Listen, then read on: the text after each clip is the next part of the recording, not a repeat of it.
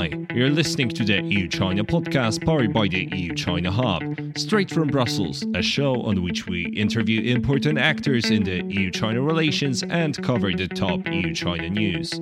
Our mission is to help you to get a more nuanced picture of what is going on in the EU-China relations.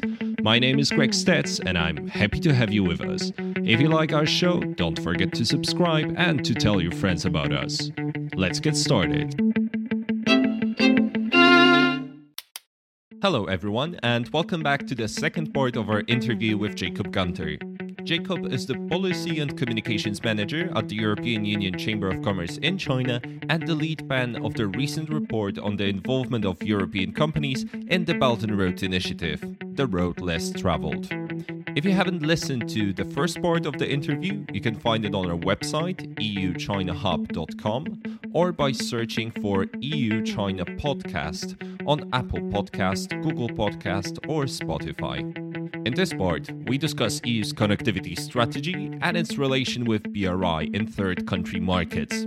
Jacob also offers some predictions and recommendations for the future development of the two connectivity initiatives.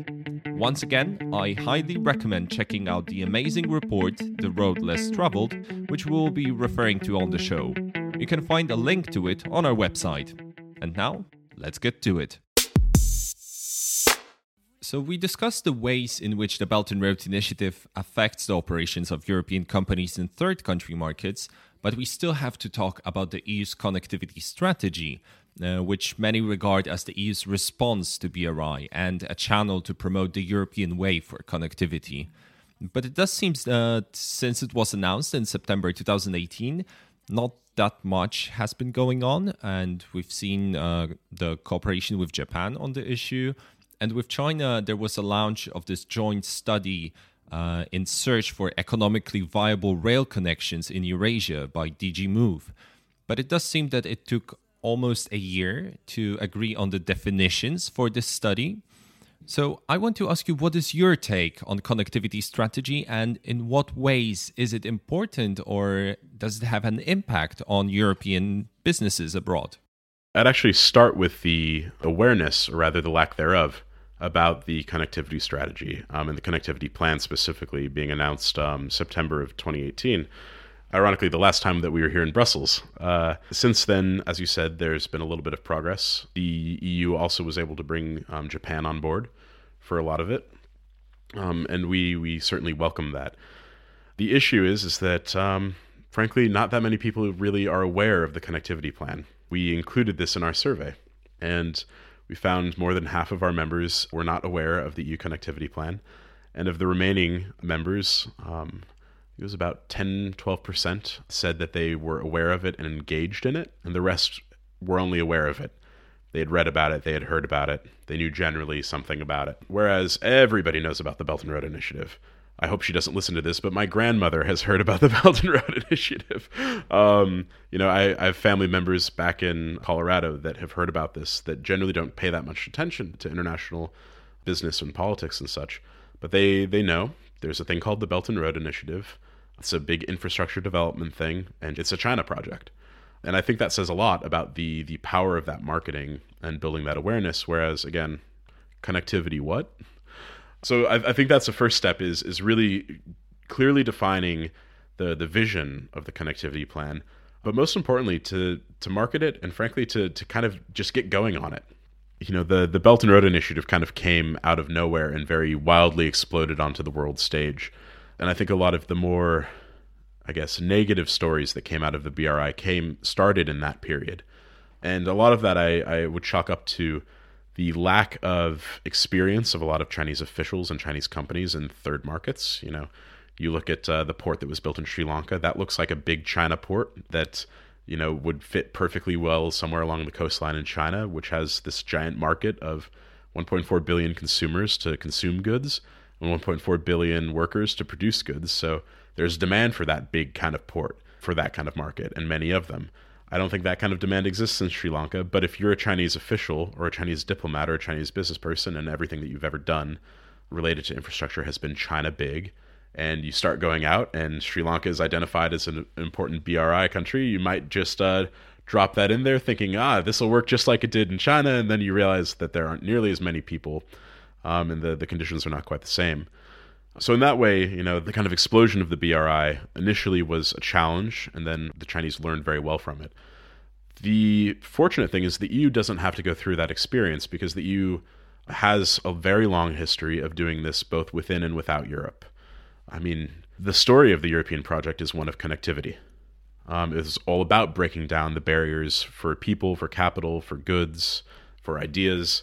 Nobody has done connectivity better than Europe. That's by definition. But as well, Europe has been very deeply engaged in a lot of countries around the world in infrastructure development for a very, very long time. So it has the capacity, it has the experience to build on. So it now just needs to make the decision to actually get moving on it. I'd also add that there are a lot of very unique things that the EU connectivity plan can bring to the table. There are world-class standards and quality. There are strong protections for environmental and financial sustainability, for the feasibility of these projects, all the things that make these projects work so well. Albeit sometimes this is unfortunately a bit too slow, but I'll speak to that in a second. But Europe also has the ability to provide not just the hardware, but the software. And this is something that we've noticed as a big weakness in the BRI is, let's take the railway connecting China and the EU as an example. Nobody can build a railway quite like the Chinese have across Eurasia, and that's potentially a valuable tool, potentially a valuable logistics option for some companies. The problem is that there hasn't been very much focus beyond the hardware to look at the software. So looking at how to align customs, looking at how to align safety standards in the different countries that this railway passes through could really expedite that train trip. And right now, you're talking about 14 to 16 days, depending on where in China you're shipping to where in Europe you're shipping, or vice versa. And 14 to 16 days is about half the time as what maritime shipping would take. But several of the people that we interviewed indicated that if China was able to align all of these standards along the entire railway, and if they could run across these borders, not necessarily completely uninterrupted, of course, but if they could move much, much more smoothly, they could cut off 2, 3, 4 days of that. And suddenly, rail shipping stops becoming an option that takes half the time of shipping by sea and instead becomes a third of the time. It also becomes valuable because if you're shipping from an inland place in China to an inland place in Europe, it becomes considerably faster than the maritime option because you don't have to first ship to the coast, then ship it across the world, and then ship it from the coast into that inland destination. But again, without that software approach, it really limits the value of something like the railway. And by doing so, it decreases demand, hence the need for all the subsidies. So this is something that the EU can really bring as a competitive advantage because, again, it's done it within the EU, but it's also done it within the European neighborhood more broadly. And helping build that capacity and align those standards seems to me like something that really increases the value proposition of the EU connectivity plan. But again, the most important thing is to start moving on it.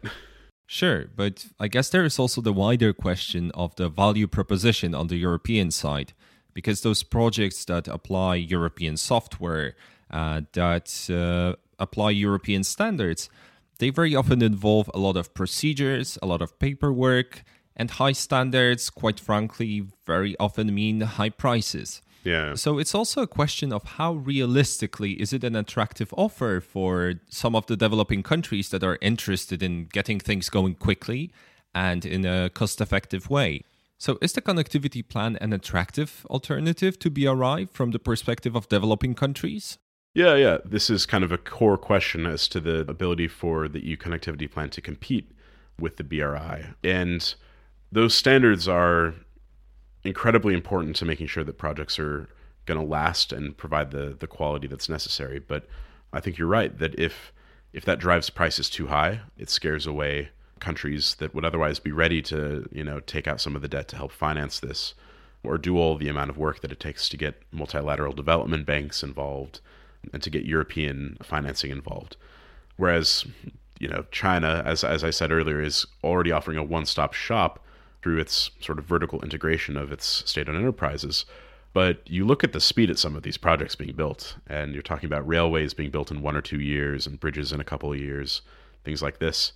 And I don't think Europe can be China fast, but it needs to not be Europe slow in order to build that competitive edge. Because let's say you're in a sub-Saharan African country and you have the financing or you have the funds, you have a strong enough economy to be able to confidently take out the financing through, the connectivity plan or development banks. Even if you have all of that ready to go and you're confident for it, if you're a politician in that country, in a democracy, for example, you need to be able to deliver results in a relatively timely manner. And if the European choice is to take 10 years to do that, and the Chinese can come along and do it in 2 years, it's a pretty natural choice to make. Even if, you would prefer the standards, it doesn't matter, because if you're going to be going through an election in 3 or 4 years, then, it's not necessarily that great to take out that debt to finance something 10 years down the road. And that's where we need to look at how Europe can close the gap, and not completely close it, but how it can mitigate it. So looking at ways to, pardon the awkward language of it, but to standardize the standardization process and to streamline all of these things. So how can we make sure that feasibility studies, environmental impact studies, sustainability studies, etc., are done in a way that isn't taking several years to complete before you can even break ground on these projects? What are ways that we can streamline those efforts? But also, and I hear this from a lot of those same banks that are in some of these countries, helping to kind of arrange and facilitate the Chinese companies going into them for these BRI projects, is that sometimes there are limitations to the capacity of the local officials. And if you look at frankly, the mountains of paperwork that need to be done and the amount of oversight that needs to be prepared and such, a lot of these smaller countries in particular, they don't have the manpower for it. They don't have the resources or the expertise necessarily. Or even if they do, if there's a very credible alternative with the BRI right there that is a much more simplified, streamlined process, that again enhances that value proposition of the BRI. So looking at ways to help build capacity, to help simplify, the application procedures and such for these things, whatever we can do to simplify that and make it easier for especially the least developed countries and the smallest countries to do that. And that could be perhaps facilitated by European diplomats that are there. That can be facilitated by officials in the EU that, go out there and help to do that. We see plenty of opportunities that are not extremely expensive or resource intensive to help make sure that can happen. Yeah, so it seems that Europe's standard superpower is, at the same time, it's kryptonite. It's a good way to put it, yeah. So let's maybe move to the recommendations section, and let's talk first about the Belt and Road Initiative. So BRI seems to be facing some of an image issue globally, with a lot of questions also raised about its sustainability, about its visibility, and we touched upon many of those issues already today. But what do you think would help BRI to have a more positive image among international businesses, and especially talking from a perspective of European businesses? I think a lot of the very negative perspectives on the BRI, particularly the more political and geopolitical ones, looking at calling it a debt trap or calling it a way to build vassal states or likening it to the imperial tributary system of the Ming Dynasty. Some of these more interesting takes, I think in many ways, that's driven by the lack of participation from the international community, and not just from companies, but from multilateral development banks, from the UN, from a lot of these multilateral groups. And so providing that involvement and not just saying that they're involved, but really giving them important roles and letting them help bring their expertise to the table can really help drive away some of the more skeptical perspectives on it. But frankly, also making sure that there are equal opportunities for non-Chinese companies, including, of course, local companies, to make sure that they have an equal chance to participate in these projects. And we were actually called out by the Chinese mission to the EU about this not too long ago. I believe the wording they used was that European companies cannot expect to receive windfalls from the BRI. They instead need to actually put effort into getting these. And they're not wrong in that of course, European companies can't just expect for BRI projects to magically come to their lap, or that there would be some sort of, quota of the percentage of involvement from foreign players.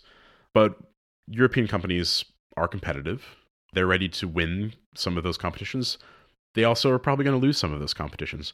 Again, nobody does infrastructure quite like China does. And we would expect that Chinese companies would continue to be very, very strong in this area. But the profound lack of involvement is strange and drives concerns and drives suspicions. So, let the best company win, as public procurement is intended to be. It's interesting. You don't really often hear about Europeans saying like, oh, these projects that the Japanese run, we can't get involved in them. Therefore, it's debt trap diplomacy in Southeast Asia, because Japanese ODA programs are very much open to foreign participation. And so, you look at the different schemes from different countries and their kind of multilateral development banks that they sort of lead a bit. And there is open competition, so you don't see those kinds of complaints. And you don't really hear that much about the non-competitive nature of them, because everyone's kind of open to participating in everyone else's. And so you win some here, you lose some there. That's the norm. And European companies aren't afraid of that kind of competition. They do it in competitive markets in North America and East Asia and everywhere in between. So we're eager to add the BRI to that list of fields of competition. Moving on to the recommendations for the EU. So BRI is very often linked with the increased activity of Chinese businesses in Europe, with a flurry of FDI, which peaked in 2016, with 17+1, which causes a lot of anxiety, especially in Western Europe and in Brussels as well. And how should the EU respond to BRI and generally speaking to Chinese companies going out to its domestic market? Because there are a lot of discussions about the potential impact of market distortions. Huawei case recently also sparked a lot of discussions about the security concerns related to sensitive sectors. So how should the EU, in your view, respond to those challenges? First and foremost, the EU needs to look at the kind of toolkit that it needs to be creating, because the last thing that we want is for the EU to start to look more like China as far as kind of building in many ways, protected market for a lot of the industrial heights or the commanding heights of the economy. So whatever tools we put into this toolkit ought to be precise, ought to be targeted. And the way we often provide imagery for this is we don't want a wall, we want a shield. A wall is something you put up and it stops everything from coming in. A shield is something that you take and you put it in front of the things that you are worried about and you let everything else go by you.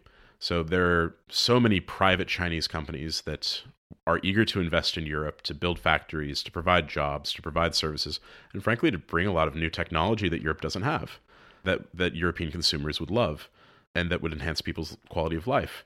And that should always be encouraged.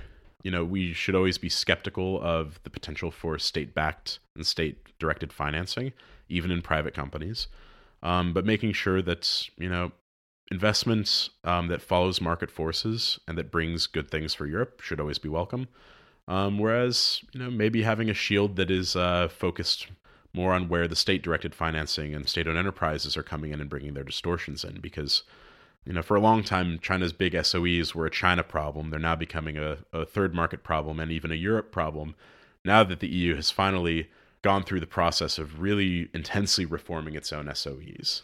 And to now have the market distortions brought by the behemoths coming out of China, I think we've referred to them before as industrial hegemons, that they bring their distortions into the EU because of the EU's openness, which again doesn't call for a wall, but calls for shields.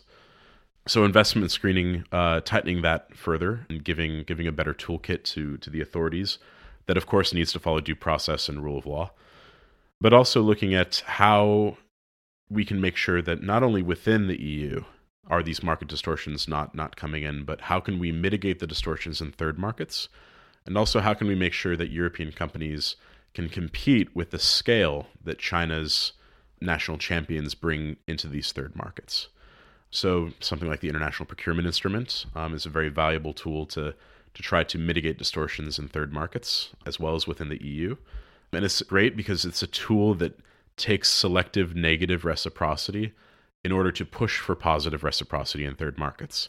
It's not a tariff. It's not a quota. It's not some very blunt instrument that is just meant to protect the local market. It's meant to be a tool used for leverage to open up other markets so that the tool is no longer needed in the first place. Also, things like, a lot of the kinds of rules and regulations within the EU, specifically regarding competition law. Europe's competition law is perhaps, if not absolutely, the strongest in the world, and that's good for Europe, and that's good for Europeans. The problem is not everyone in the world is playing by these same rules. And that's not just China as well. As an American, I'm frustrated that America has forgotten what antitrust rules mean regarding some of our own national champions over there. But within Europe, the competition law framework is precious and should be upheld and protected. But we can't be naive about how it limits the ability for European companies trying to compete in third markets. And frankly, we don't have a great solution to this. We are thankful, though, that we have very competent people running competition right now. Vestager, if there was anyone suited for that job, it's going to be her.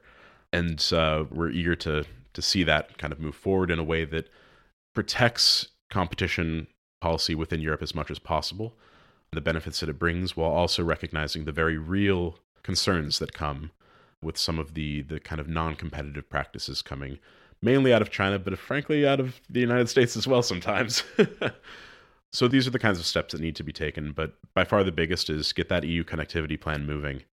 On top of all of that, again, to avoid sounding like I'm kind of naysaying too much, the connectivity plan ought to be very much conditionally, but ought to be open to looking at, how can it interact with not just the BRI, but Japanese ODA, the American, Japanese, Australian Blue Dot Network, all the different schemes of the multilateral development banks, ASEAN, India, everyone has their own sort of program. And there's no reason that we can't look for overlap between these. But that really needs to be conditional. And again, there are great pieces of leverage that the EU can provide. Thinking again back to that idea of European software enhancing the hardware that's being built by other countries. What a great tool of leverage to be able to say, oh, well, we're quite eager to work together between the BRI or the ODA or whatever on these connectivity-related issues, and we have something very unique that we can bring to the table. But we're only going to be involved if you make sure that our companies have not a guarantee, but a fair chance and a level playing field to participate. And again, everyone benefits from that kind of situation. And just to wrap up, if you were to take your best guess, what future relationship do you see between the BRI and connectivity strategy? I think it really depends on, A, whether the EU can actually get the connectivity strategy and plan up and moving. And again, in many ways, the connectivity strategy, more broadly speaking, already has a lot of moving pieces. And, maybe the EU, frankly, should look at how China retroactively called a bunch of infrastructure projects around the world BRI projects, and suddenly it enhances the lure of the BRI. The same thing could be done with the connectivity plan. Not out of some sort of attempted deception, but just kind of saying, oh, well, the first thing we're going to do with the connectivity plan is we're going to look at everything that we do connectivity related and put it all into one big basket so that we can better understand what we're already doing and, what else needs to be done. So if the EU can get it up and moving, then the relationship between the BRI and the connectivity plan becomes a question about what China is willing to do.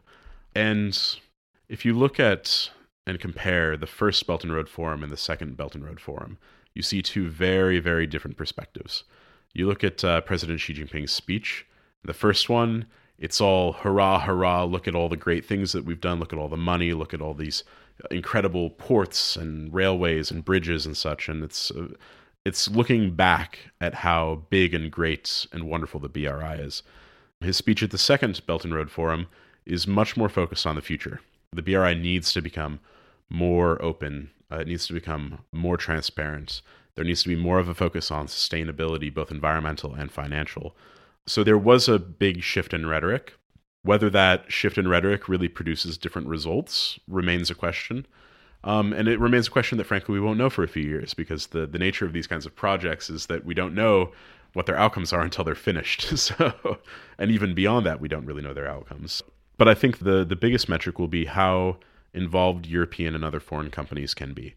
And if China kind of pursues that, I see a very positive relationship between the BRI and the connectivity plan.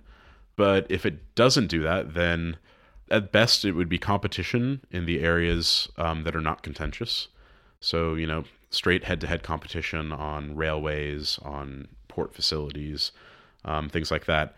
And maybe, especially with something like the 17+1 and some of the BRI projects within the EU and or in the kind of neighborhood of the EU, in more contentious areas, and again, telecoms is the contentious area of the day, if we can't see a convergence between these two plans, it then becomes a bit more of a confrontation, which of course is terrible news for business, is bad news for everybody. So hopefully the messaging that we heard from President Xi at the last Belt and Road Forum manages to help really make a shift there.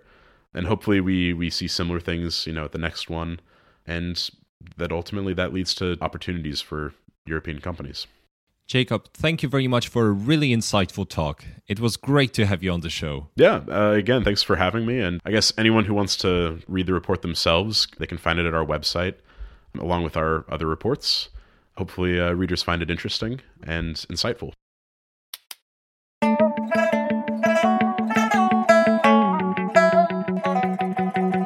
Thanks for tuning in to this episode of the EU-China podcast.